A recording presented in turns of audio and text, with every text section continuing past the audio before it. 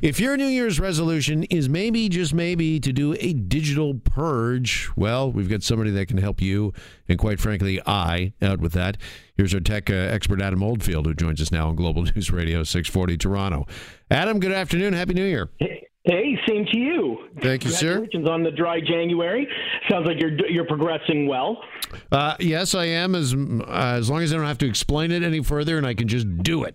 That'd be great. Now, we wanted to get you on about this digital purge because there was an article that caught our eye in the Globe and Mail the other day, Adam, and I think a lot of folks have thought about this. And this digital purge isn't about, getting offline and not being on Instagram or Twitter as much. I mean, that's kind of a social media purge, if you will. But a digital purge is getting rid of all the useless stuff you never use on your phone anymore? Absolutely, and in fact, many people don't do this, and I call it more of a digital enema. You want to give it a cleanse, if you will. We hoard so much information. I mean, and it's more easier now than ever. I mean, that was a great exercise. Lots of people should be doing. I mean, probably sooner than later, because we get into now January moving forward as we're all kind of now chatting and catching up on all the things that need to get done. You really do want to cleanse and clean up your digital history. And we get in this moment of like nostalgia where we have so many chat messages, and coming into the 2020, there's going to be a few more features that we're going to be looking at, new platforms we're going to be accessing. It's time to go through and actually clean it. We are so easily capable of taking a photo, uploading it, taking our emails, hoarding them. You can archive it, but this is a time when you really want to be able to go through and clean. I do this. This is an exercise on my end, Jeff. I go through and I delete, and it's one of those cleansing moments. It's like sitting in the booth talking to my priest, and I'm just confessing all of my 2005 emails. I'm deleting them. And like your CRA tax books, you probably want to, after 7 years, start to clear out all of your information. I don't think you or I have probably gone in and taken a look at our photos since 2007 and reminisce. We don't have time for that. So this is probably a good time to do that. But just to segue to that, I actually bought a VHS converter over the holidays, and I went to plug in all my VHS tapes. When I was on YTV, I have all my videos when I was on YTV, and I was going to turn them into digital. Okay. I plug it in, and I forgot, and I don't know about you the last time you turned on a VCR, but it chewed my tape. So it took it, and it said I needed to clean the lens or the heads, and I haven't used a VCR for so long, it took my entire video and chewed it all to pieces. So just to make a point, when you're making those new digital videos or cleansing, keep in mind old technology still requires a little bit of maintenance. Okay, let me ask you this. Is this a sign of a problem? I've got my iPhone in front of me, and when I hit the power button, here's the two messages that come up. iPhone backup failed. You do not have enough space in iCloud to back up this phone. And the next one is iPhone not backed up. This iPhone has not been backed up in 97 weeks. In 97 weeks? Wow. Okay. Well, my goodness, we need to now sign you up for Digital Doctor. We need to be talking about this here, Jeff, because that's a serious medical condition we have. 97 weeks? I don't even know where to go. We're going to have to segue into a whole different discussion. Yeah, this is nearly 2 years now, but obviously I'm not that concerned.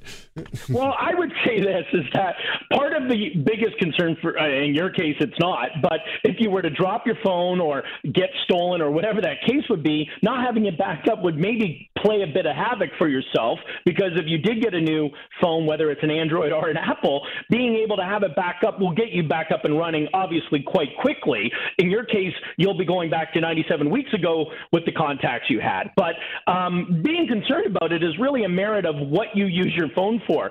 I would say today everyone's using it for their payments. They're using it for their daily access, connecting with friends, family, business purposes.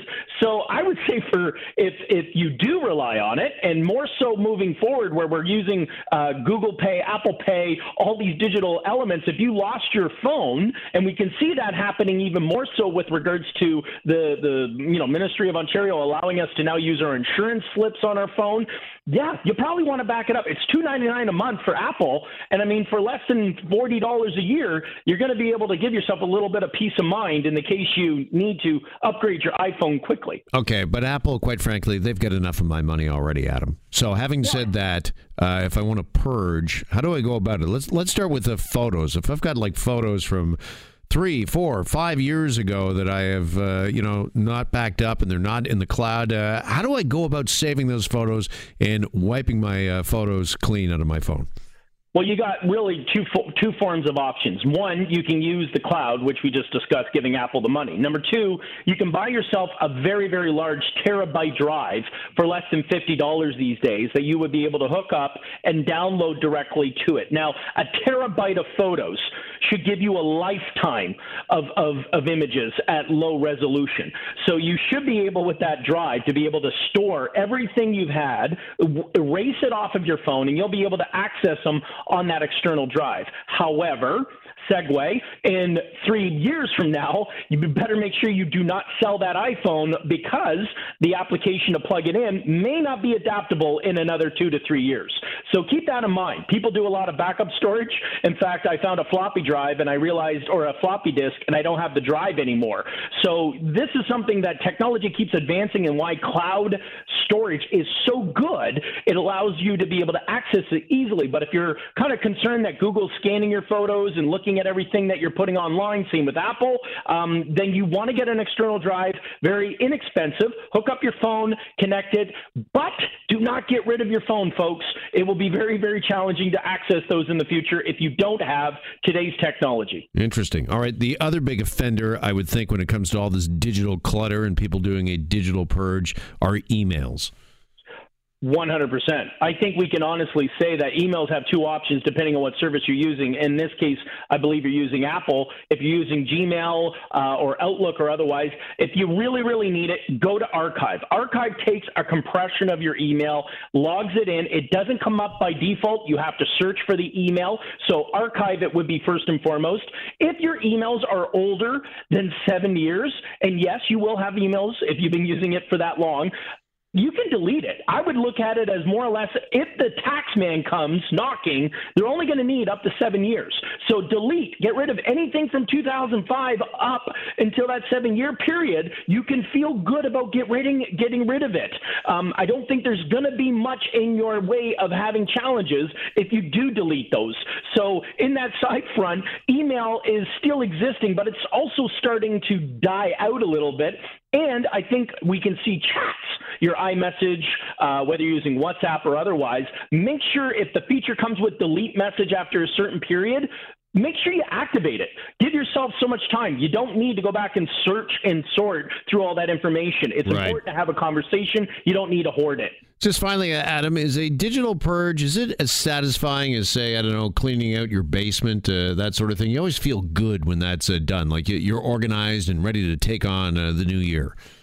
Absolutely. I mean, when I do a digital purge, and I am a digital guy. I have a lot of. I'm not so much a digital hoarder. It's kind of like having constipation and feeling that release. It feels good. You're going to feel refreshed. You're going to feel energetic. You're going to be ready to do more. You'll be able to take on more apps. And honestly, it's a very refreshing moment. I'm sure maybe that wasn't the best analogy to use, Jeff. But that's how I feel. I don't know if anyone else can relate, but that's how I feel. Well, it's a purge of another sort, maybe. But yes, Adam, thank you as always, my friend. And again, Happy New Year. Thank you. Same to you, Jeff. Adam Oldfield, our tech expert and president of FPM3.com.